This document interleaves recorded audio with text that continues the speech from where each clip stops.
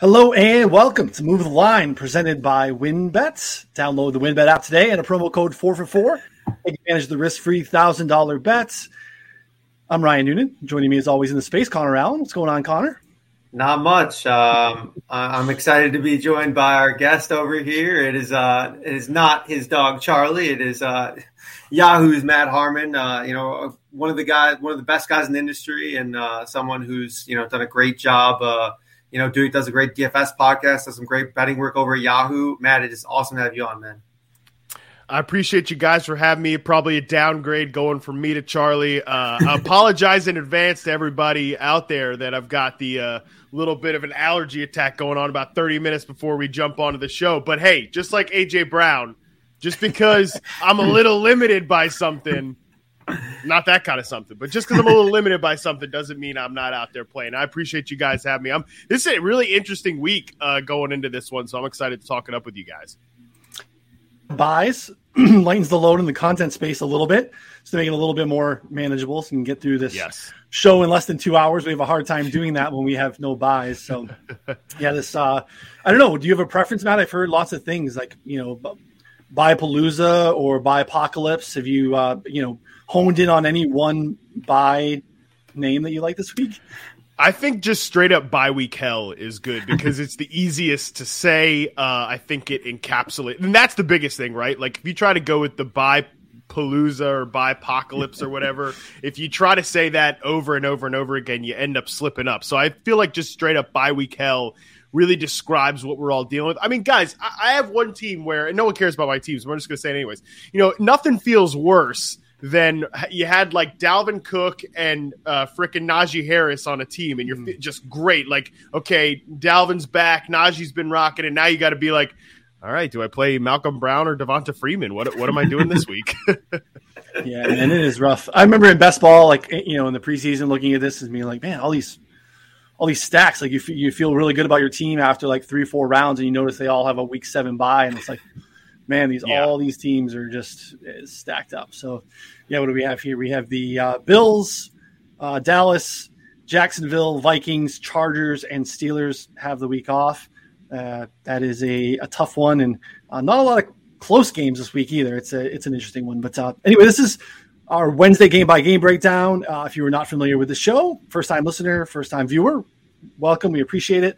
We now do 2 shows a week, both here on YouTube and in podcast form as well. So subscribe, rate, and review so you don't miss a show. The Friday show is a props-only show where Connor and I and Prop Stars get down on the prop market, take your questions. Really, the back half of that show is all listener questions and really interactive. So subscribe. We can help you fire off some plus EV bets on Friday. So also head over to 4for4.com/plans. We've slashed the price of our betting sub as we enter kind of the back half of this year. We got NBA stuff coming soon. Golf is still up and running. We got some big plans here in the future, so head over there and check it out. Gentlemen, let's get started here. First game, Falcons on the road against the Dolphins. Dolphins catching 2.5 at home. 47.5 is the total. Not very common, but Miami has chosen to pass on the post-London bye. Now they'll host the Falcons fresh off of their bye after their Week 5 win in London. Big rest advantage here for the Falcons. The lines moved in their direction. This was Miami 2.5 in the look-aheads. Now Atlanta basically 5 points in their favor. It's getting more and more optimistic, or difficult to be optimistic. Connor on Tua, just 20 points against the Jags. Not a great look. Talk to me about this one. Right, but I think his stats were good. I mean, the inconsistencies are just embarrassing because there's a bad pick in there, man. Yeah, that was inexcusable. And there were some other plays that made me scratch my head, but there's also some great throws mixed in there. And he's working with a banged up receiving core, no offensive line. I mean, it's not even going to matter. It's going to be a Josh Rosen situation again, where he's going to get 2 games this year and maybe a couple more, however many until they trade for Deshaun Watson, and then he's not going to get a fair shake.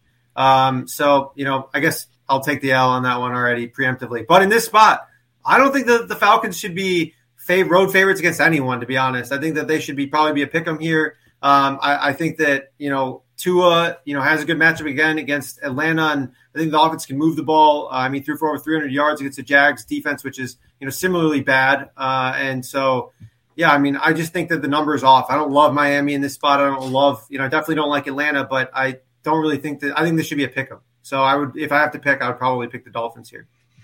Matt, what jumps out to you here, buddy?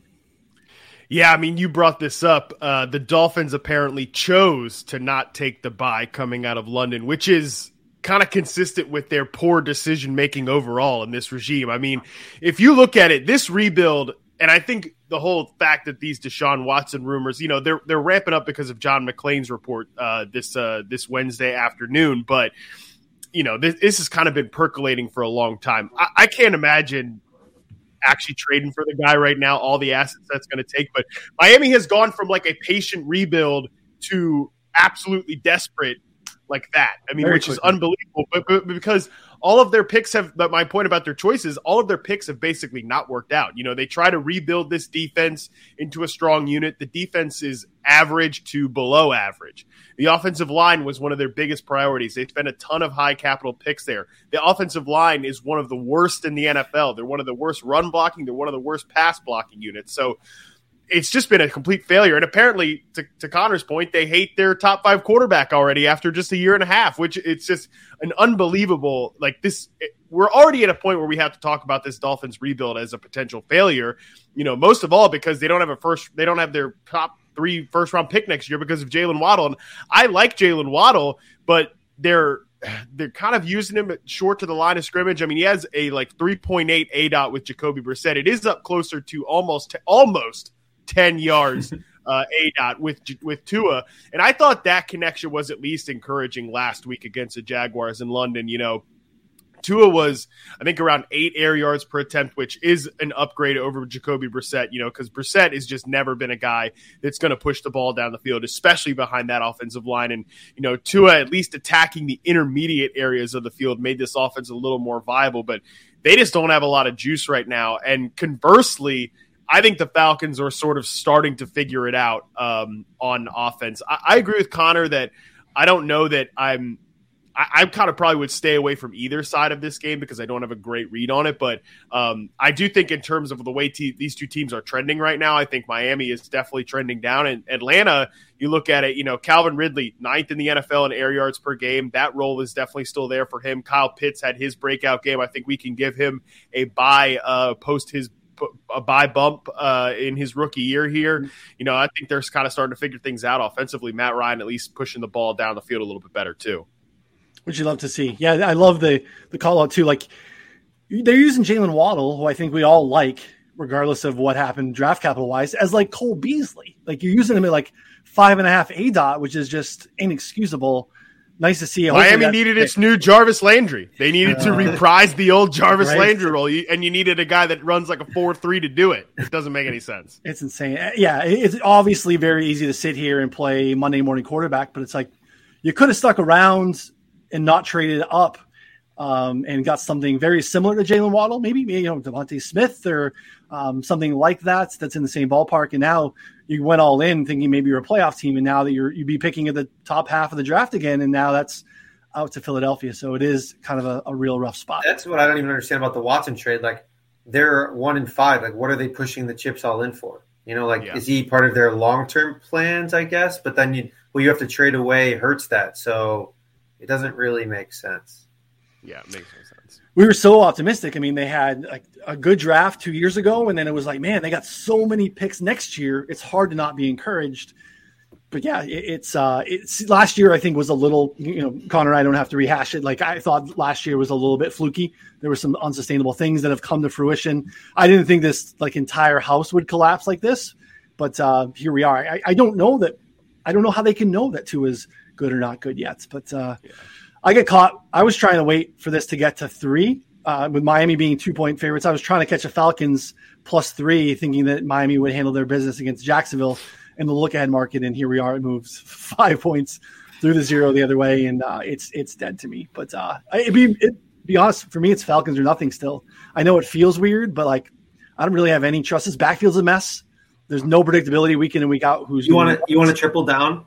We can do our third bet on the Dolphins this season, or is that causing too much? Because I've been whooping you, and the two bets that we have been on the losing side. I want to have something with a little bit more conviction than that's fine. That's Falcons. That's fine.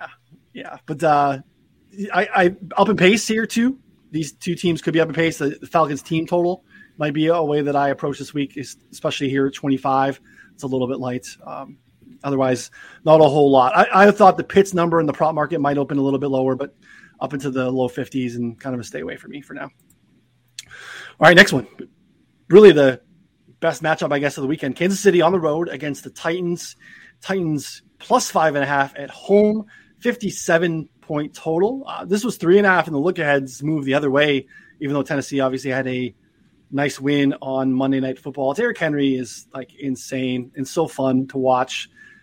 The like pace stats are insane, and they drive me nuts. But like his on pace stats right now are absolutely wild. Like to do what he's doing when they know that that's what's coming relentlessly, and the fact that he's able to do what he's doing it's really cool to watch. I love seeing them continue to incorporate him in the passing game.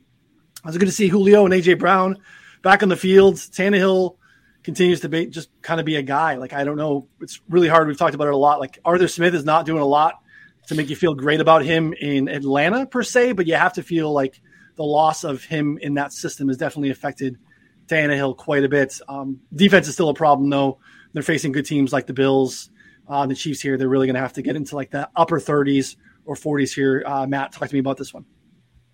Yeah, beat up on the defensive side, too. They suffered a ton of injuries at the cornerback position on Monday night, so we kind of have to see how that progresses through the week. But, Stephon Diggs had those guys in the blender all night long. Cole Beasley, too, Emmanuel Sanders. And, that is not a situation you want now. You've got to deal with the Chiefs. I know the Chiefs have caught some flack for their offensive performance, but, they still beat Washington by almost 20 points, and that was and they objectively did not play a clean game. Obviously, 2 more interceptions for Mahomes. I think he had 5 in 2019 and had 6 all of 2020. So this is mostly a fluke. There's been a lot of fluky turnovers overall for Kansas City.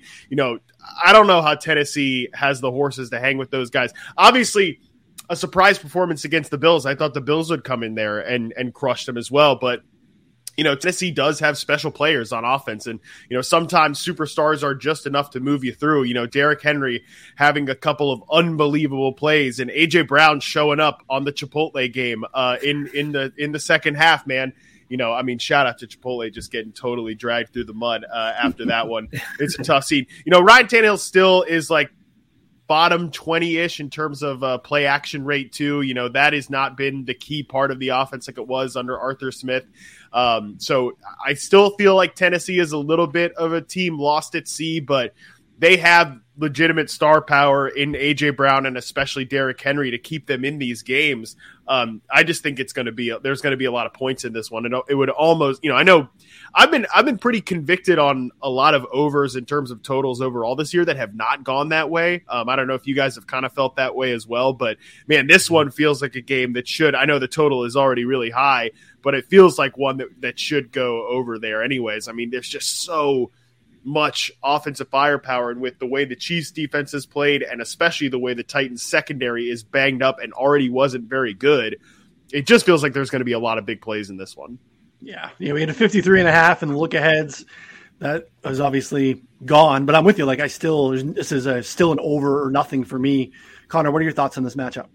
Yeah, well, I felt A.J. Brown's pain at one point in my life. I got sick from Chipotle in high school, and I couldn't even step foot in a Chipotle for 3 to 4 years without feeling nauseous. We've all been there, man. We've all literally that was a NFL players. They're just like us type of moment. Who hasn't been there? Literally, yeah, very relatable. The most relatable I'll be to A.J. Brown ever in my entire life. But I do think this is a great spot for both teams to score. Tennessee defense, as you mentioned, 28th right now in DVO and even more banged up than they were, coming into that game. And now at this point, we are looking at a Kansas City offense, which is finally starting to click, I think, a little bit. Their defense is so bad. The Tennessee Titans just put up 34 points on a Buffalo defense, which is number 1 or number top 3 in almost every single metric across the board.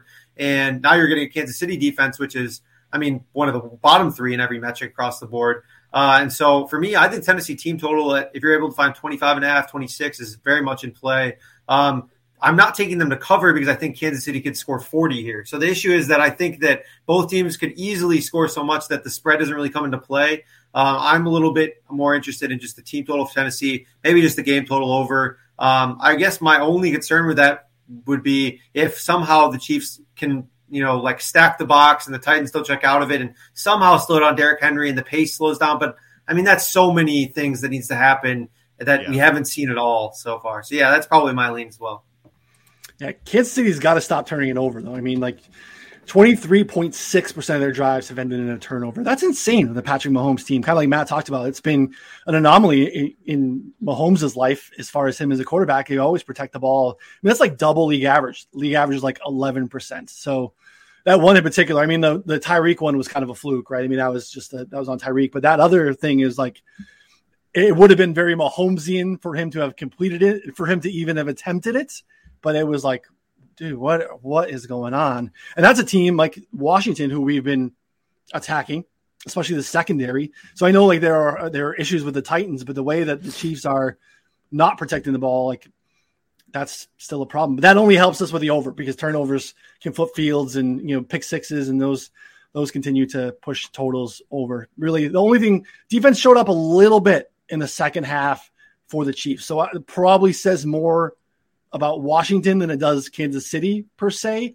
But really, other than the Ricky Seals-Jones broken play, that's the only explosive pass play that they allowed last week. So they kind of kept McLaurin in check a little bit, and hopefully there's something to build on there, and it becomes more of that. So we'll see.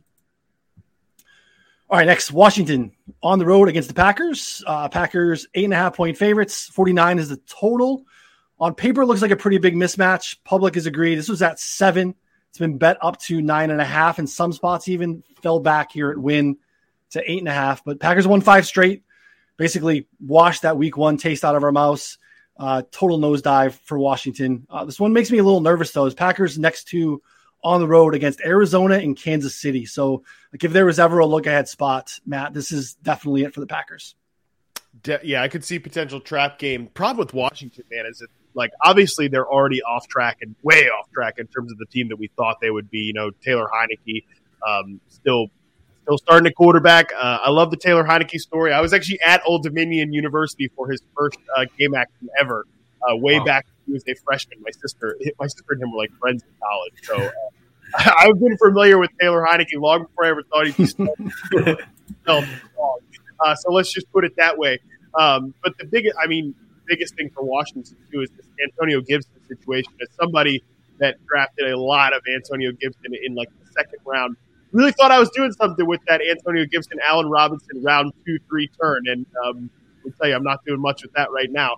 Antonio Gibson situation is tough because it sounds like they're just going to keep rolling him out there for action. But man, I really wish they'd sit him down. I wish they'd sit him down for a few weeks, get him healthy, especially because they don't really look like a competitive team right now. Their defense is not playing well enough to keep them in run first game script. Whatever the player props end up being for JD McKissic, I'm going to be excited about those because this guy basically as a receiver, he's already out there because the defense isn't as good as we thought. But with the injuries to the pass catching core too, the pride of Lynchburg, Virginia, Logan Thomas, Curtis Samuel has not been healthy at all this year. Terry McLaurin has been a little banged up lately. JD McKissic gets so much action as a receiver. We expect him to be trailing in Green Bay for this game as well. I'll be excited about the player props for JD McKissic, that's for sure. And overall, it's just I can't imagine Green Bay doesn't roll in this one. I would be excited. Almost 8.5 is fine with me. If it gets up to 10, maybe you're pushing it, but yeah, I think Green Bay should handle their business pretty well. Connor, you feeling confident in the Packers here?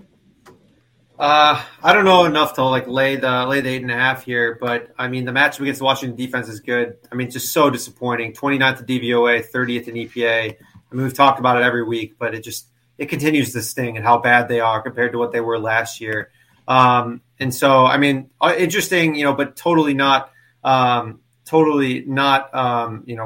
to projecting the next game. Packers offense now has scored fewer points in 5 consecutive games.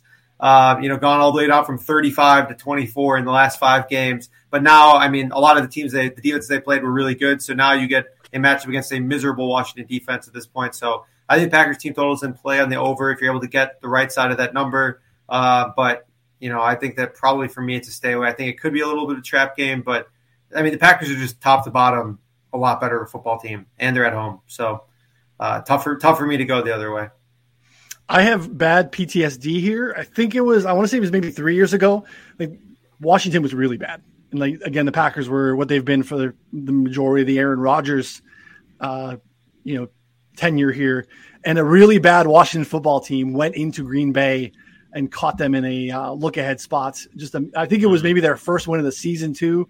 Like I've been looking at this and I've been really hesitant to tease it or include it in any money line stuff or anything like that. Cause it's those next two are I think, impactful, especially that Arizona game on Thursday night, short week on the road in Arizona. That's a playoff positioning type of matchup. So again, there's nothing but conjecture there, but especially considering how Taylor Heineke has played of late. But that's the problem with Taylor is you don't want him playing in negative game script, man. In these spots where Washington has been able to keep it relatively close, like Thursday night against the Giants, that's obviously the main one, but other spots too, the Atlanta game where that's kind of like a back and forth thing. He's been able to play all right, but when you're straight up trailing like Patrick Mahomes or potentially Aaron Rodgers, he's going to make mistakes because we always joke that Ryan Fitzpatrick tries to write some checks that his arm cannot cash. Taylor's working on a different bank, man. He's not cashing much out of that arm. So, and the tough thing too with Washington's defense is they're still number 2 in pressures. They're still top 5 in hurries. They're not playing up to expectation, but they're still pretty decent up front. They just blow so many coverages on the back end. And, you just feel like Aaron Rodgers is going to catch them for a few of them. But, Packers defense, offensive line still dealing with some injuries. David Bakhtiari might get back at some point soon. Their center Myers might get back at some point. They're trending the right direction offensive line wise later in the season, but there has been injuries there. It's just pretty tough to bet against Aaron Rodgers in Green Bay against this very disappointing team. Yeah, I agree with that. I'm with you on the McKissick props too. Obviously, pretty clear game script situations for McKissick, and he was a beast last week.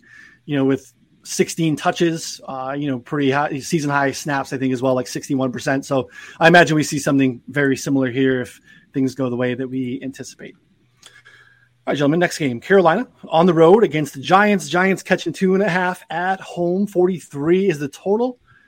Panthers got off to a 3-0 start. A lot of optimism bore out of that. I think that was probably right, even though the competition was less than stellar. It was really the Jets, Saints, and Texans. They lost McCaffrey and J.C. Horn in that Texans game. It's basically been downhill ever since. Lost 3 straight, 31st in EPA per play during that losing streak. Sam Darnold has not been good.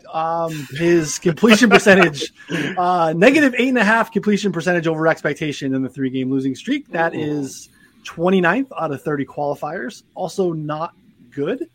We're still a couple weeks away from, I think, Stephon Gilmore being active. We really don't have much update on the J.C. Horn stuff. But, the Giants aren't doing much better. They're dealing with a lot of key injuries here, Matt. What are your thoughts on this one, them catching 2.5 at home? I mean, the Giants look like a skeleton crew on offense. It's like Sterling Shepard and Dante Pettis getting 11 targets last week. I mean, Kyle Shanahan is somewhere turning over, Dante Pettis, that guy, give me a break. It's a tough situation for New York right now. I mean, Andrew Thomas hits IR too. Obviously they're probably not going to have Kenny Golladay back. Kadarius Toney sounds like he has a serious ankle injury, or at least it's a little more serious than just a typical sprain or whatever was kind of the beat reports out of New York. Don't expect Saquon to play in this game. It's tough, man. I mean, Sterling Shepard's a top 15 wide receiver play on the week here against Carolina for sure. I love, you guys know I love Sterling Shepard, so I'm not speaking any ill on Sterling Shepard, but I mean, it's him and nobody else. I think Darius Slayton is a jag. You're rolling out these guys behind them. It's a tough scene there. Devontae Booker's not a needle mover on offense either. Evan Ingram, I mean, Give me a break, Evan Ingram. So yeah, it's pretty tough. Like to Colin Johnson. Then you look, right. I mean, but then you look over on Carolina's side, and you mentioned it, Ryan. Like Sam Darnold has been miserable. He's been pressured. No, he's number 2 in terms of pressure dropbacks right now. He's a 55.7 quarterback rating under pressure, and that's the key with Sam Darnold. Like he needs everything to be completely perfect, and situations are never perfect in the NFL, you know, like that this is not how it works. The offensive line is a huge problem for Carolina, but we knew the offensive line would be a problem at some point for Carolina because they basically just banked on a bunch of veterans, like mid-tier guys to gel. Like they don't have they have Brady Christensen from BYU, who's kind of an older rookie prospect, but other than that, it's like mostly just veterans who are already kind of established. So I don't really see that changing. You know, not that New York is some great defense or anything like that, but this looks like a stay away game to me. Obviously, no McCaffrey back there is pretty tough too. I would maybe think about some props, but these are just 2 bad football teams that I don't think I have a lean one way or another. I don't know about you guys. Dante Pettis died, so Brandon Ayuk could live. Maybe who also died. Yeah, exactly. Yeah, maybe. Despite all the injuries, I mean, the Giants they've moved the ball this year. I mean, Daniel Jones has been okay. They're 7th in yards per drive. They just love the crap out of field goals and red zone turnovers, and that's just not going to get it done to be competitive in the league. Connor, what are your thoughts here? Any leans? Not too much on the game. I mean, I think Matt did a good job breaking down most of it here. Sterling Shepard props, though. I think that the receptions there, I mean, Nick can't set it high enough. Like, I think the right number should be like 6.5. I think we're going to see a 5.5 probably with plus money to the over. So I'm going to be hitting that for sure. Just wait till that drops. I mean, I think you guys said it well, though, with Darnold. You know who needs to trade for Deshaun Watson? You know, legal issues aside, the Panthers. The Panthers are low-level Dolphins, like we were talking about earlier, right? So, like, they made a choice, and they not only made the trade for Darnold, they picked up the next year, right? They are on the hook for $18 million next year. Yep. And they also bypassed multiple quarterbacks in this past draft, knowing that the next couple of years, it's hard to project, you know, we never know what's going to happen, but like next year, there's really doesn't look great. Right. It doesn't look great. So like they are somewhat, again, we're all really bullish on Matt Rule and we're bullish on Joe Brady. And like, there's a lot to be encouraged about here, but now they're married to another 1.5 years of Sam Darnold. And it's unfortunate. There's a lot there that we like. The defense is so young with a lot of playmakers. Like they could really miss the prime of their roster because they're kind of married to Darnold if things don't change. I think they'll be looking again next year. I think they'll, you know, whether the Darnold thing aside, like I think they can figure that one out. But I mean, I think they're going to be looking again next year. I don't know if they're going to make, like, they were obviously in the Matthew Stafford business. I think they would have loved to trade for Deshaun Watson, but that did not work out. So they end up going with Sam Darnold. Like, yeah, I mean, it's tough. I know we want to like Matt Rule, but I'm running out of like reasons to be super excited about like Matt Rule at this point. You know, it's like you signed Teddy Bridgewater, right? He hired Joe Brady, and that's like his best thing he's done. Yes. And like people think David Tepper is like super sharp because he's rich, so he like, you know, gives Matt Rule the big endorsement when everybody liked Matt Rule or whatever. So I don't know that it's like whatever. But I mean, what have we done so far through the first 2 years of the Matt Rule experience that gets you really excited? Like you sign Teddy Bridgewater and then you get sick of Teddy Bridgewater for literally being Teddy Bridgewater, like who he always is. And then you dump him for Sam Darnold. And now like we're sick of Sam Darnold for being Sam Darnold. Like, I don't know what we're doing here. I mean, the transition from college to like the NFL for coaches is just crazy because like Rule obviously turned around, you know, whatever, 2 programs and, you know, was able to do so in successful fashion. But I mean, you also have a guy like Urban Meyer who led one of the best college football programs in the country for whatever 10 years is now legitimately a laughing stock of the NFL for, you know, multiple reasons, even before the issues. Before the other issues. Exactly. And he was below Saban, you know, he was like elite college football coaches for a while. So Saban, who also dipped his toes in the NFL waters and ran back pretty quick. Yeah. You know, so exactly. Yeah, no, I'm with you guys. Shepard's targets in healthy games, 9, 10, and 14. So, if we're going to get 5.5 catches, you know, out of the slot, lower ADOT, that feels pretty nice. And the Chuba Hubbard stuff is nice too. 16 of the 17 backfield touches last week. Coach speak around his usage is encouraging here. This is a nice spot against this Giants defense. And the Robbie Anderson stuff is brutal. I mean, 11 targets last week. He keeps getting targets. Half of them were deemed uncatchable, and then he dropped 3 more. So that's how you land with, just catching 3 balls on double-digit targets. But it's like, is there going to be a Robbie Anderson week? We continue to say, like, the underlying usage is encouraging. I don't know. This is another nice spot. He got 11 targets last week. It's not a prop thing. It's probably more of a fantasy or a DFS thing. Like, leave his props alone. But, man, like, they're going to keep pounding him with double digits. Something's going to happen at some point.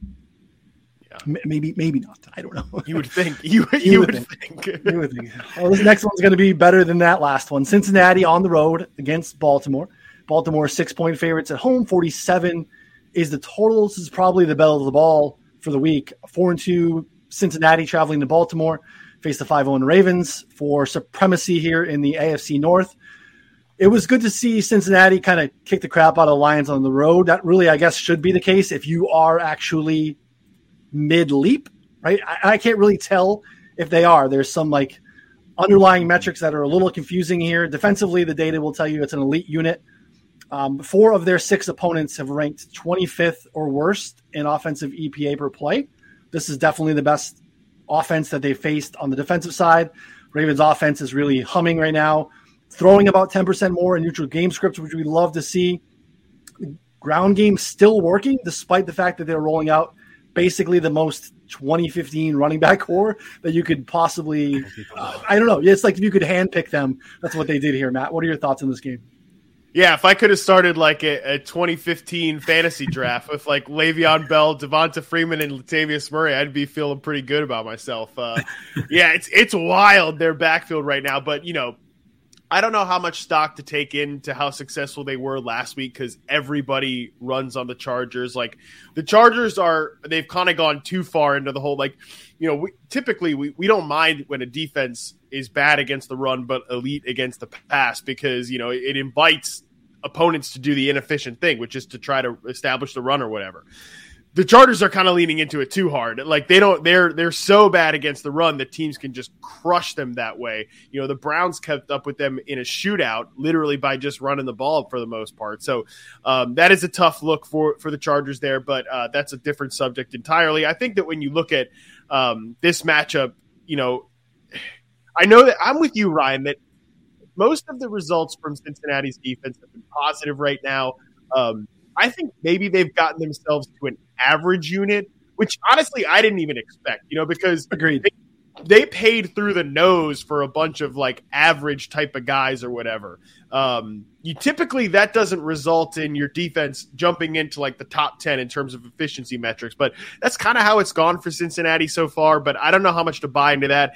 The real interesting thing for Cincinnati, and I'm curious to see how long this holds up, is that they've really reverted, and we've talked about this a lot in fantasy circles. They've really kind of just flipped their play calling on a dime here. They're like an established a run type of team now. Joe Burrow's thrown more than 35 passes, just like I think once or twice all year. He cleared that number in every game but 2 in 2020, and one of those was the Washington game where he got hurt. They're not throwing the ball right now, Cincinnati, and I think if you want to beat Baltimore, you do want to throw on them early and often. I know that did not work out for the Chargers last week. They kind of got stung by 4th down variance and just Herbert's 3rd down variance overall kind of came back to bite them there. But I still think that if Cincinnati wants to keep in this game, they'll have to be aggressive in terms of their passing game. Baltimore does have some injuries in the secondary. Obviously, they still have some great players like Calais Campbell, Marlon Humphrey, etc. But I think if you want to get in on Baltimore, you want to start throwing the ball right from the jump. But I still have a lot of hesitations about Zach Taylor. I still have a lot of hesitations about how they have – I get the idea that you want to run the ball to protect your quarterback who's been he's coming back from a serious injury and probably still – even now, still not 100%, despite the fact he's been so efficient as a passer. But man, I'm still pretty skeptical of this one. I think Baltimore is in a much different class than Cincinnati. Maybe I'm wrong, but I think that Baltimore's in a much different class as a team. And they're getting, they get Rashad Bateman back last week. I'm a big fan of Rashad Bateman. I love that guy, and I think even just right away, gets 6 targets, plays a decent amount of snaps, runs the third most routes on the team. He immediately looked like a difference maker just in the routes that they had him running. Because now I think they kind of have a complete set of guys. They have this tight end in Mark Andrews who's playing extremely well right now. They have the vertical guy in Hollywood Brown. I think Bateman's kind of that alpha receiver that can run the full route tree that they have not really had in the Lamar Jackson era. No, that's a great call out. They interact really well with each other. That kind of gives them another dynamic for sure. Connor, thoughts here? It's funny because we don't talk, before the show at all. Like, we just kind of do our own notes. And I have, the exact same notes of that. Their like metrics are schedule fueled, and that, they're probably a fringe top 10 defense, but not a top 5 defense. And I think so, but overarching though, I think that this spot is pretty similar to when we saw Baltimore go against Denver a couple of weeks ago. Early in the season, Denver's metrics looked awesome because they kicked the shit out of some bad teams. And their defense is good, but it definitely was not what their metrics were. And that was an even more extreme case where their defense is not looking good at all at this point. Whereas the Bengals, have just largely been good against bad teams and then okay against good teams. And so now they're getting a Baltimore offense, which I think we're all pretty high on here. So I lean Baltimore here at -6, but again, I think it's tough because I do like the Cincy team as a whole. I'm just not sure how good they are, so probably would just lean on them in the spread, but not too. I'm trying to find other ways to attack it, but haven't really broken it down enough. Yeah, I lean Baltimore here too. I think they are the superior team, and it is going to be a test. I mean, to Matt's point, like you spend a lot of money on like the Trey Hendricksons of the world, and like I don't expect you to now be a top 5 defensive unit. It's just kind of how it's been. And they haven't played anyone that really resembles, the Packers offensively are, I guess you would say, in the Ravens class, but that's really it. They haven't really faced too much here. The one thing I will say about Baltimore moving forward, I don't know that it bites them this week per se, but if they are going to actually be a Super Bowl contender, they have to get better on third down. Like we had like let's say the narrative, but it's been true. Like other than until the Colts game, I guess even the Chiefs game, we just haven't seen Lamar lead big comebacks. They've been a team that is a front runner and really hard to catch, but they haven't been a team that's really been able to turn it on through the air. It was really nice to see them do that again against the Colts in particular, but they're 8th in offensive EPA per play totally, but on third downs, they're 31st. And that leads, obviously, we know third downs tend to be passing downs more. Hopefully the Bateman thing helps. To Matt's point, he kind of adds that extra layer of maybe a little bit of a lower ADOT guy, a little move the chains guy. It's very easy to maybe double team and bracket Mark Andrews on a third down, do something similar to Hollywood when that's really kind of their only options. None of these 1998 running backs are threats to the passing game. So maybe the Bateman thing helps them. So, but yeah, third downs is a big glaring issue for them. All right, next, the Jets travel to New England. New England -7 here. 42.5 is the total. This is a new era for the Patriots, so we have to acknowledge, kind of call it what it is. That was a moral victory. They almost stole that game against Dallas last week. They got dominated. And they had a chance to win that game, which was surprising. But I don't know. I think they take care of business here. We saw this matchup back in week 2. Lines basically the same. They curb stomped him in that one. I'm surprised that this is kind of where it's at still. There were 6.5s out there even earlier today, which is very curious to me. I took a Pats -6.5. I also took a Jets team total under 17.5. Matt, what are your leans here? Yeah, I guess you could talk yourself into giving these guys there's so many young players for the Jets. Obviously, Elijah Moore. There's obviously Zach Wilson there. I guess you could talk yourself into giving these guys a bump coming off the bye, a long layoff from the London game that they had there. But man, it's on balance outside of the Titans game. It's been a pretty awful showing. And Zach Wilson was terrible in that London game the last time we saw him against a very beatable Falcons defense. So I am not optimistic about the Jets. Maybe they come out and they look much better, but even from a play calling standpoint, I don't like the way that offense has been designed. They have a lot of guys running routes right next to each other. They're very insistent on running out these guys like Keelan Cole. And I don't think Keelan Cole's like a terrible player, or Jamison Crowder. Like, I don't think these guys are bad NFL players, but like they have no juice, and like they won't throw Denzel Mims out there. And I know this is like a very small thing, but like they won't throw Denzel Mims out there because he doesn't like know how to run routes from every single wide receiver position. It's like, dude, you can't score points. Like, just get the guy out there and throw him the ball down the field. Like, it shouldn't be that hard. They seem like a team that is way too narrow on their own scheme, their own way of doing things and all that. And I don't know, not good vibes on the Jets right now. And I think the Patriots, like Mac Jones, is kind of starting to figure things out. I do think it's interesting that, there has been a few members of the media this past week that are like willing to go out there and say like Bill Belichick's fourth down decision making is holding the team back because he's the most conservative coach on fourth down. Pretty aggressive to come for the king like that, but I mean, the facts are the facts. I do think they are an extremely conservative team. So unless Zach Wilson goes out and has another like puke all over his shoes moment like he did in the first meeting, it's tough for me to imagine that they go in and blow out the Jets just because they're not that type of team. But I don't know. This one is a tough one to get a read on. Belichick never recovered for the AFC Championship game, or the Kevin Falk, in the flat on fourth down. So true. Never recovered. So true. Yeah, just everything got tight after that. So, Connor, thoughts on this one? Yeah, I don't really know how to play because I would lean New England at 7, but at the same time, I mean, New England's offense, I'm sure you're not going to want to say it, but they've been not good efficiency-wise. I mean, 23rd in DVOA, 27th in EPA.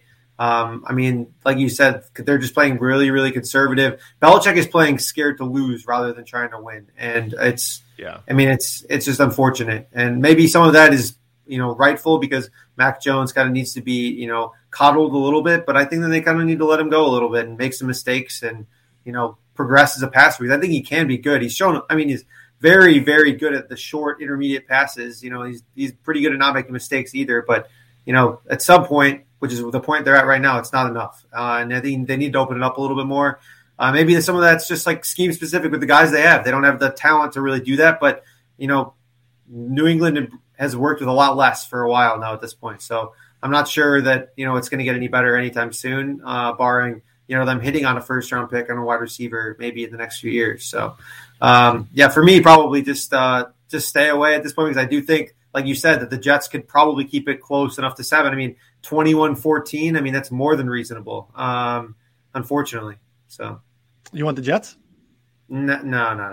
If you give me 7.5, I would take it. All right, we'll think about it. That's all right. It's a little rich, but yeah, I mean, Mac Jones, I think can handle it, but I do think they've been ultra conservative. I know the weapons aren't great, but I think they're good enough to try some things a little bit down the field. Like you can try a couple of Nelson Aguilar. He's not going to catch it. We know he's not going to catch it, but like, let's just try to push it down the field to at least kind of extend that cap and maybe take the lid off a little bit. I don't know what's going on with Jonnu Smith. More snaps and routes run last week than the week prior, but like that was who they went after first. Like that was the first move in the free agency market. You thought that that was going to be kind of the anchor. Like it's been all Hunter Henry. So I don't know what's going on there. It's so weird. So weird. Yeah. It's like Jacoby Myers and that's it. And I love Jacoby Myers, but like get the guy in the freaking end zone, man. Yeah. This is like the worst like no touchdown streak of all time. I know. Especially because he scored last week and then they had to call it back. And then he catches a 2-point conversion, which is like such a half measure. It's so bad. Yeah. All right. Next, the Lions on the road against the Rams. Rams 15-point favorites at home. 50.5 is the total. This one is super awkward. Right? I mean, this is basically like, Sean McVay has been flaunting his new boo for months, like hardcore. It's basically like you got an IG account that you like don't use and like went dormant and you like dust it off to like show like pictures of your new girlfriend for like everyone to see. And everyone knows like you don't post on IG, like what are you doing here? But you want everyone to see your new hot girlfriend. This is really awkward. Now the old girl's back in town. He's still firing off new pictures. Things are rough. Like she's put on a few extra pounds.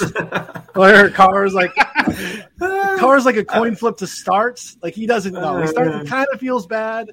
Her new man is like calling her out in press conferences. Saying not even that relationship's not even going well. It's not going well. It's not going well. So, Matt, talk to me about this one. It's weird. Yeah, it's like your ex tried to rebound with somebody, and it's not going so well for them either. It's a tough scene there.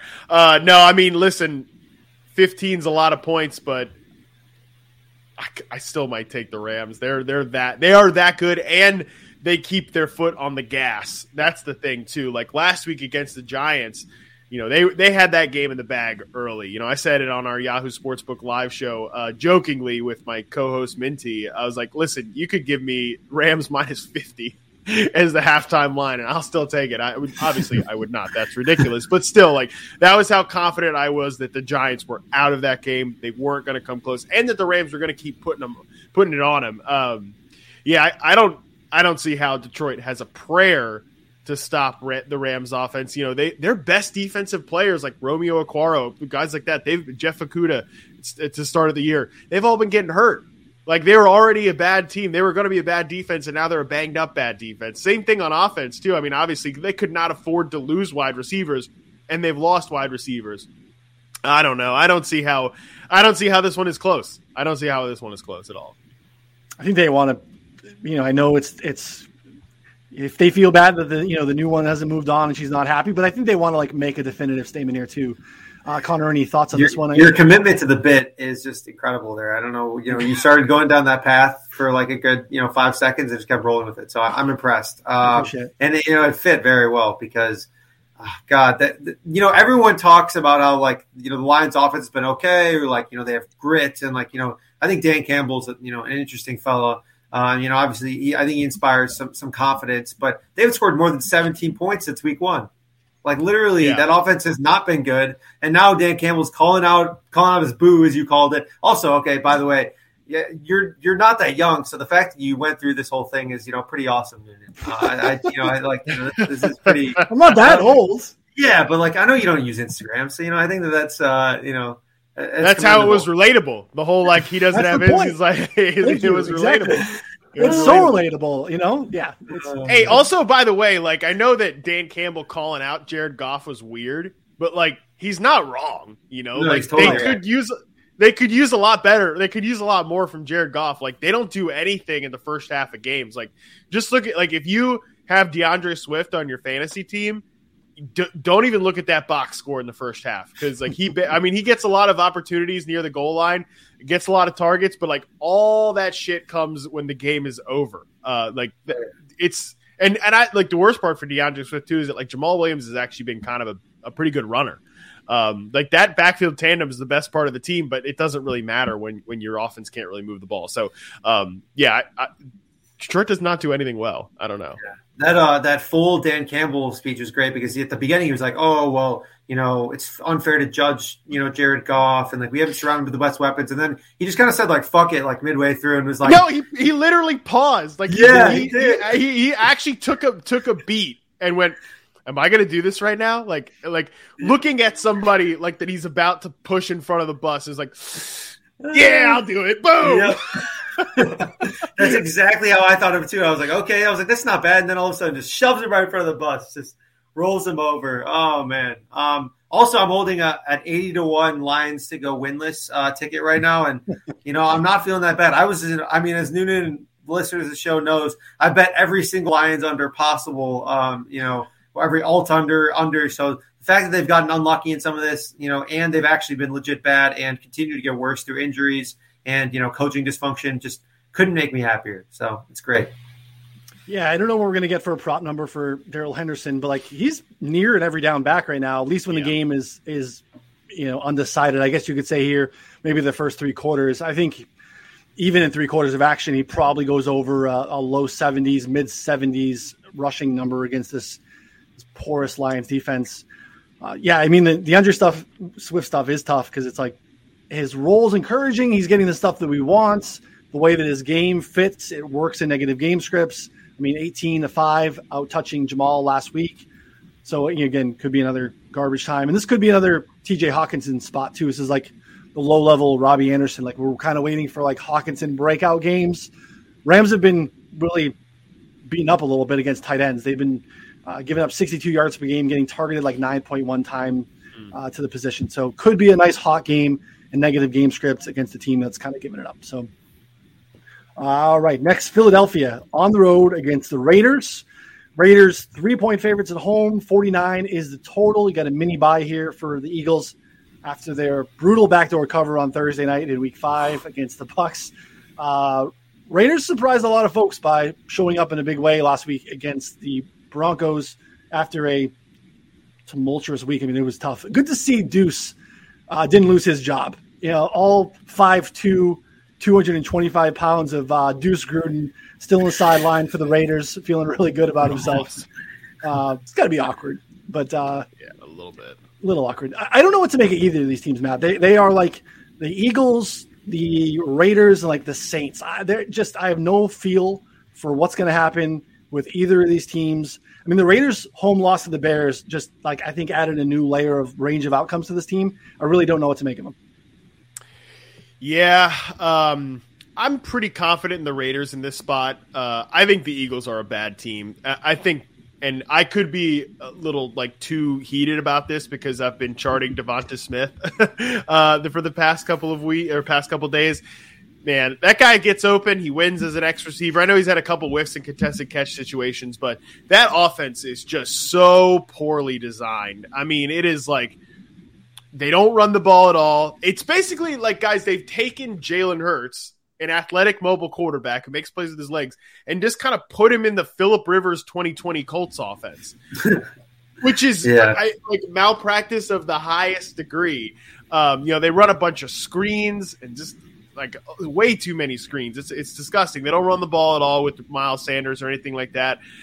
To way too high of a degree. I don't think they need to sit there and make Miles Sanders like a 20-touch back or something like that, but they just don't even try to run the ball for whatever reason. And Hurts is also there's a huge gap between his fantasy numbers and his real life value or whatever. So it's tough there for that Eagles offense, and it's tough. It's really hard to have any confidence in them at all. And on the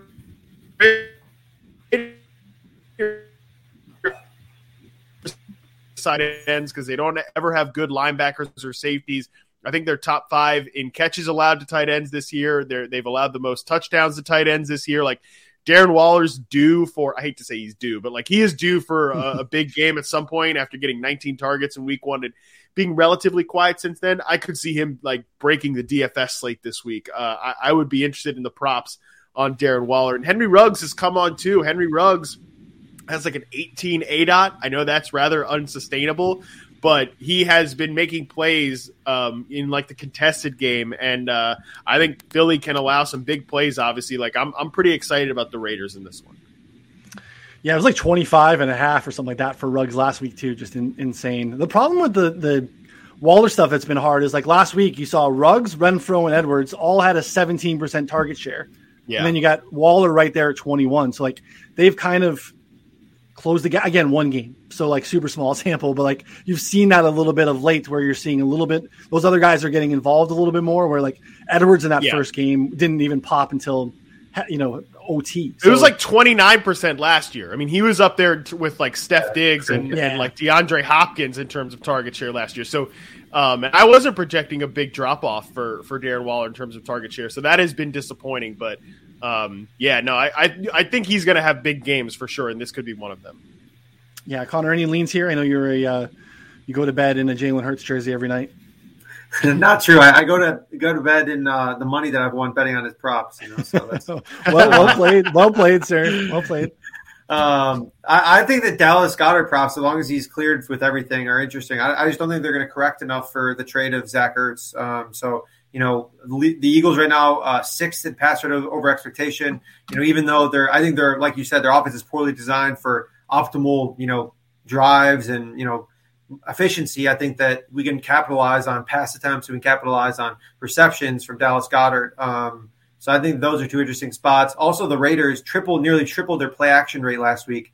I think we talked about it, that I think that Gruden, missing is a long-term positive for the Raiders, but it looks like it's a immediate short-term positive as well. They also pass at a much higher rate as well. So I think, all good things for the Raiders. I think their roster in general is not my favorite in their composition, but hey, if they're doing optimal things and they're changing their play calling a little bit, I mean, they have some exciting pieces. It was always just, very much for me an anti-Gruden thing.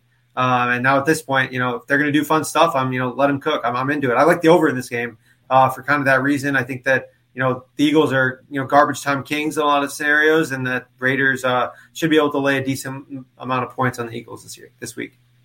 This is the Eagles too, in a nutshell. I felt we were really bullish after what we saw in week 1.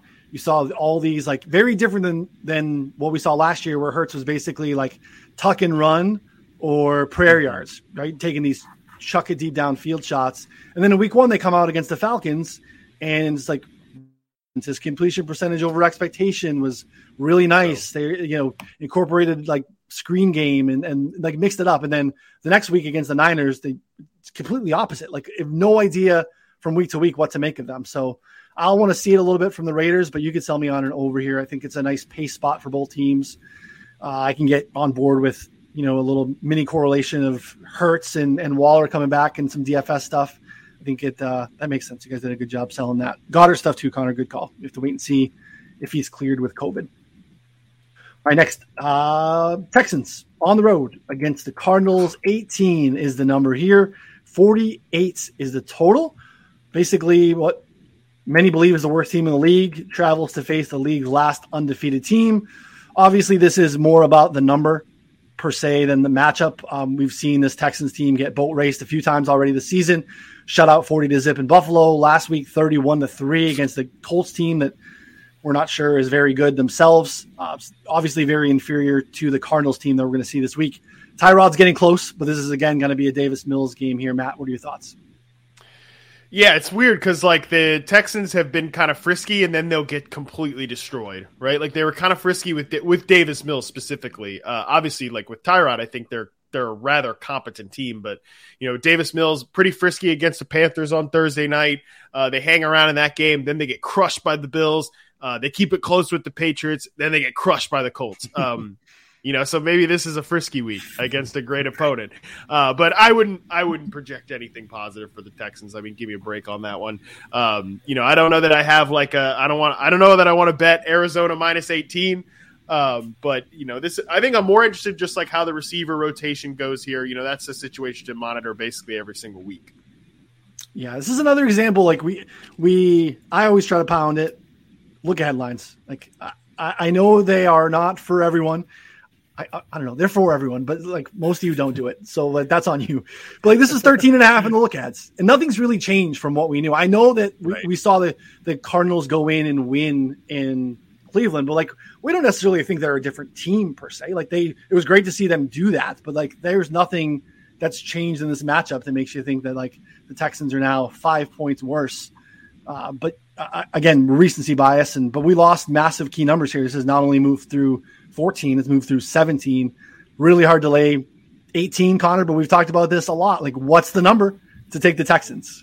In this spot, probably 24.5 for me. That's when I would consider taking the Texans. I don't know. I mean, like for me to actually put my own money that I earned with my hard work on a team, I can't do it. I can't bet on Davis Mills. I actually think this is a good spot for his unders potentially after 2 weeks against, some secondaries that have been suspect from time to time. Now he gets to play against the Arizona Cardinal defense that, 7th in pressure rate, 5th in adjusted sack rate, second rate defense and DVOA overall. I think that we'll probably see the Davis Mills numbers come in around like 220, 230, 240, maybe that range. I'm in on the under there. I think he'll probably wind up with under 200 yards unless, a few things break right. Like, he lights up with Chris Conley again or whatever bum wide receivers, were able to destroy the Patriots the other day, which is a shocking result. But still, I think that this could be a good spot to get back on that. Maybe some James Conner overs given the game script, but I think that might be priced into the, the market. We'll see though. I mean, most of his props have been in like the 30s. So I think this could be a good spot for that. Great. Not laying the 18. One other note for me, one last note, Houston's defense, they've been bad, but it's only 20th in DVOA, 25th in EPA. I mean, they could be worse. Like, sure, I thought that they were going to be like a bottom 3, like locked in, Now, they just released Whitney Merciless too. Yeah.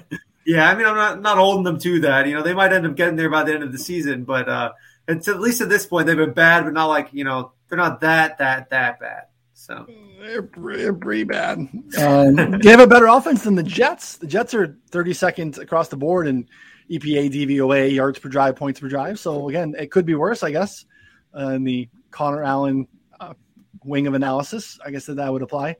I'm with you on the Connor stuff, James Conner stuff. I think this is obviously sets up very well for his usage. Again, interested to see. Like, I don't want to get too narrative driven, but again, I think that Thursday night matchup, short week for the Packers Cardinals game, they both have really easy matchups at home in a big way. Again, I'm not saying bet the Texans here, but I'm also saying just be careful with the Cardinals here. It's a big number. All right, next, Bears on the road against Tampa Bay. Tampa Bay's 12.5 point favorites at win. I've seen some 13s, 13.5s as well. 47.5 is the total. This is again a me buy for the Bucs after holding on to beat the Eagles on Thursday night. That game had just ended. Folks still walking out of the stands.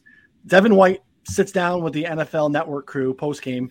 They're talking to him about what's going on there. And he's already talking about how he and the boys are really looking forward to get a chance to play the Bears last year after they, quote, embarrassed us last year. This is the what down is it bowl where, the Tom Brady wasn't sure what happens. Tom Brady was shamed, and this Buccaneers locker room is galvanized around the GOAT, and they want redemption for him. Wow. Matt, what do you think here? Wow, the fourth down meme narrative. I forgot about that. I mean, like next level stuff here. Nick Foles is still on the team too, and he was when he started that game. Oh, brother. Better watch. You better not get too close to midfield during warm-ups. A couple of shoulders. Somebody's going to come and smoke his ass over there. But, yeah, no, I think, look, it's a lot of points. Tampa Bay is really clicking, though. I mean, Leonard Fournette looks great as their starting running back. I mean, we always think of Leonard Fournette as just kind of like a grinder, a dusty guy because he was taken too high in the draft, and that was a stupid pick by Jacksonville. But I think he's running like the best he ever has in his career, and he's just getting so much opportunity, which is great if you drafted Leonard Fournette in fantasy. Tough scene if you drafted Ronald Jones there. Always. Overall, though, yeah, this is a pretty good spot for Tampa Bay. We got to see something though out of Justin Fields. They didn't get smoked in against Green Bay last week. I thought they would be playing a negative game script a lot, so they weren't really able to open up that pass game. I feel like they'll probably be playing in some negative game script here. Robert Quinn also, I think he's on the COVID list too, and he's been playing great so far this year for the Bears defense. That might just might just open up things for the Tampa Bay offense even more so than they are every single week because those guys are so good. This is an interesting spot where we got to see something out of Justin Fields, like connect with Allen Robinson. We got to see some more pass volume for this team. Just pretty tough to project a lot of optimism for the Bears in this one overall. Yeah, it's not great. Connor, what are your thoughts here? You like the Bears? No, so for me, this game comes down to, rational coaching and whether we think that that's going to happen. So, and I think assumption of rational coaching, as we've talked about in the fantasy world space a lot, is really dangerous. So for the Bears here, I think it would be very optimal for them to go pass heavy, for them to, get this pass funnel Tampa Bay defense right now, top 5 in run defense and, bottom 10 in pass defense in a lot of metrics. But the Bears, the last few games, I mean, Fields had 27 attempts last week, but before that, 20, 17, and 20 pass attempts as they just slam some combination of David Montgomery, Khalil Herbert, Damian Williams. Whoever's active is going to get the rock. And so if they come out here and do that, I mean, they're going to get boat raced. They're going blown to get out, yeah. Yeah, like it's going to be a 30-7 type of game. And if they don't, then they have a chance to keep it within 10. And that's like, so for me, I think that I'm going to probably live bet this game and kind of see what their game plan is. I think we'll know, after like 2 drives.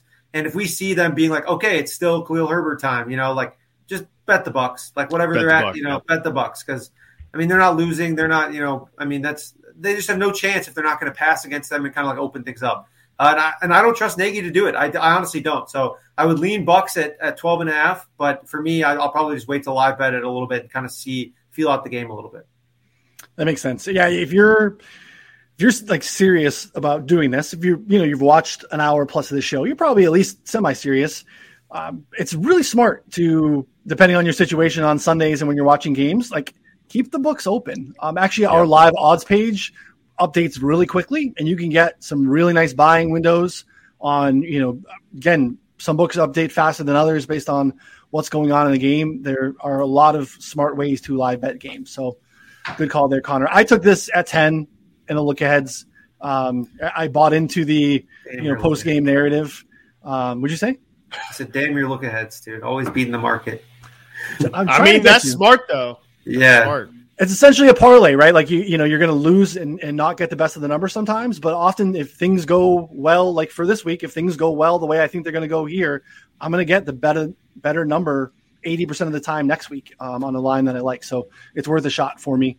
A couple things jumped out when I was looking and digging into the Bears. They lead the league in adjusted sack rate defensively, which is nice. They're dead last in offensive, so that's a problem. They got to keep. That's a problem. They got to protect Fields, but they're just 25th in pressure rate created. So like that seems a little noisy, a little unsustainable to be basically bottom 7/8 in pressure rates, and then lead the league in sacks. And then defensively, they're kind of basically been a bend but don't break unit. They're top 3 in points and touchdowns per red zone trip. Like so, they're holding you to field goals, but they're also 30th in 3-and-out rate. So basically, like teams are driving on them. They're not forcing you to get off the field quickly. I think they're like 29th in punt rate too. So again, they just feels a little noisy. I know their defense has been quote unquote good, but I don't know. I don't know that this is necessarily an elite or even above average defense. So I think the Bucks could kind of curb stomp them here in a big way. With all that said, could you see the under in this game? I mean, 47.5 is not nothing, but with the way, Connor mentioned it, like the Bears play slow. If they come out and they try to run the ball in this, I mean, just fire Matt Nagy into the sun right at halftime. If they've got more than like 10 carries in the first half, give me a break. But yeah, I mean, with the way the Bears play, even the Bucks, like last week against the Eagles, were pretty content to just establish Leonard Fournette, and with the slow drive down the field, I could see just from a pace standpoint this being an under game. Oh yeah, I like that call for sure. Yeah, good call. Bears under 17.5, you can sell me on very easily. I don't know that you're going to be able to get the best of that live, but again, that's on the right side of a key number if you're looking to take an under lean on it, because 17 would be a key number there. All right, last game. Colts on the road against Niners. Niners 4-point favorites at home. 44 is the total. Colts got a home game. Now they're back on the road for their 4th time in 5 weeks. Playing better of late, obviously. Nice showing in Baltimore. They couldn't close the deal there, but dominated a bad Texans team like we mentioned earlier, which is good to see. Niners back in action coming off of their Week 6 bye. Looks like it's Jimmy G back under center. Trey Lance dealing with a knee injury. Hasn't practiced. Garoppolo trending in the right direction, practicing off of his calf injury here. Connor, what are your thoughts on this Indy-San Fran matchup?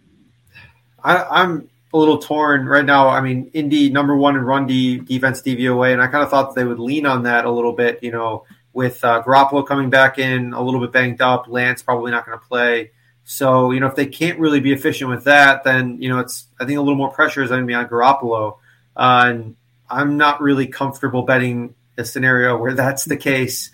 Even though I think that they're a much better team top to bottom, and they could still very easily get it done and win by a touchdown or more, their path to winning for me is just a little bit more shaky.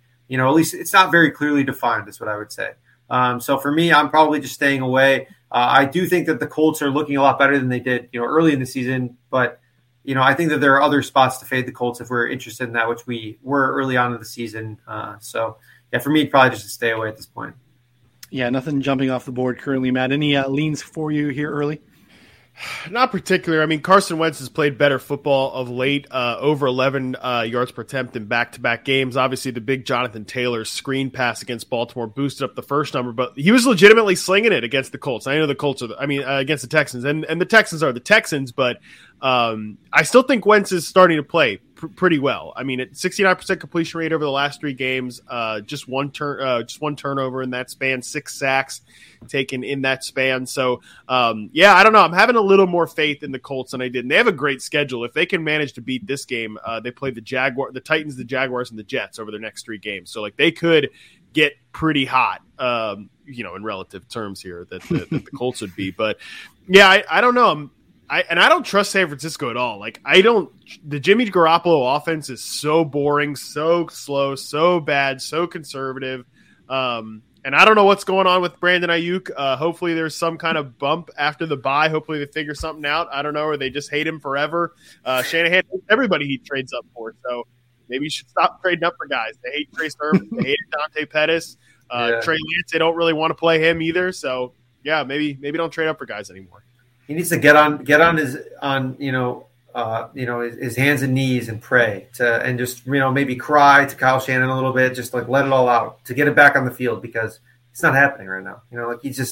He's in the doghouse, and it seems like it's kind of a permanent thing. He's on the thing is the weird thing is he is on the field. Like the whole the last few games he's at least run the second most routes on the team. Like he's not playing really behind Trenton Sherfield or these guys like he was earlier.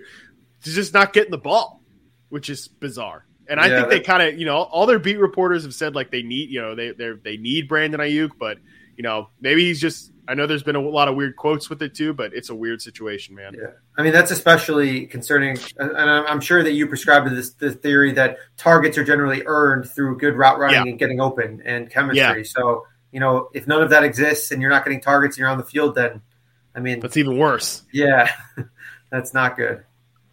I know that. This is kind of the new age in the running backs, but like the Jonathan Taylor usage is still so frustrating. I know like if you got a guy at 65, 70%, that's terrific nowadays. But like he had 2 carries in the first half against the Texans, like positive game scripts. I know he went off in the second half. Obviously the final line looks nice, but like 145 and 2 scores is still only 14 carries. They're like dicking around with Marlon Mack too much still. I know like we had it earlier, we thought it was like they're showcasing him for a trade, but it's like still 20% of the Marlon Mack. And that seems to be kind of coming at the cost of Nyheim Hines, even more so than Taylor. But like still like those 2 guys shouldn't be taking away 50% of the running back touches when you have a guy as dynamic as Taylor is. It just is, it's maddening sometimes. We just give him like a couple games of like 75% of the work and just see what happens. Like, yeah, seriously. Let him go. You only got so many miles and so many touches on these guys, right? Like, take him for his rookie contract. I know that's awful. It sounds like just barbaric, but like, just ride him and let someone else pay the next contract and like, just see what he can do. He is your best offensive weapon, especially out of the backfield. So it's bizarre. No real leans there. All right, that wraps it up. Matt, you're the man. I really appreciate it. I know you're busy, so we're really grateful of your time. Appreciate you coming on. Remind the folks where they can find all your great content every week. Yeah, appreciate you guys having me. Really, really appreciate it. It's an interesting week. It's good to get kind of like an early-ish look at it. Hopefully we can slog through Thursday night tomorrow. That's going to be a tough one. It's going to be the Case Keenum revenge game. But no, I appreciate you guys having me. If the people want to check out more stuff, you can always follow me on Twitter at @MattHarmon_BYB. We have our Yahoo Sportsbook live show Sunday, 11:30 a.m. Pacific, 2:30 p.m. Eastern. I'm 24-12 on my props so far on the show for Sunday night and Monday Night Football. So I'm due for a big crash anytime now. So come check out the make sure that happens. Cooking with gas so far. That's good stuff. Appreciate it. Connor and I will be back on Friday. Connor, what is it, just like a plain black hat? What are you coming off of the set of Succession or something? Yeah, well, I was not planning on wearing a hat today. My hair looked real bad. Like I looked like I had a fat bald spot in my hair, so I decided to just cut it off and wear a hat. I brought the screen up bigger, and now I'm like, what are you wearing? What is that coming off the set of Succession? It took you an hour and 15 minutes to make fun of me for my plain black hat. Come on, I just do better. Well, I didn't want to take it at the top. I want to save that for the end. People that get rewarded, they get the Easter eggs at the end for sticking around. They don't want there you go. That's fair. I'm glad Matt understood the reference. A lot of plain black hats in that show, but absurd. If you haven't watched Succession, watch it. It's a great show. So Connor and I will be back on Friday to do the prop show. Again, rate and review, subscribe. Don't miss that. It's around 6:45 Central Time. We'll be back to do that. So for Matt and Connor, I'm Ryan. We'll see you next time. Thanks, everyone.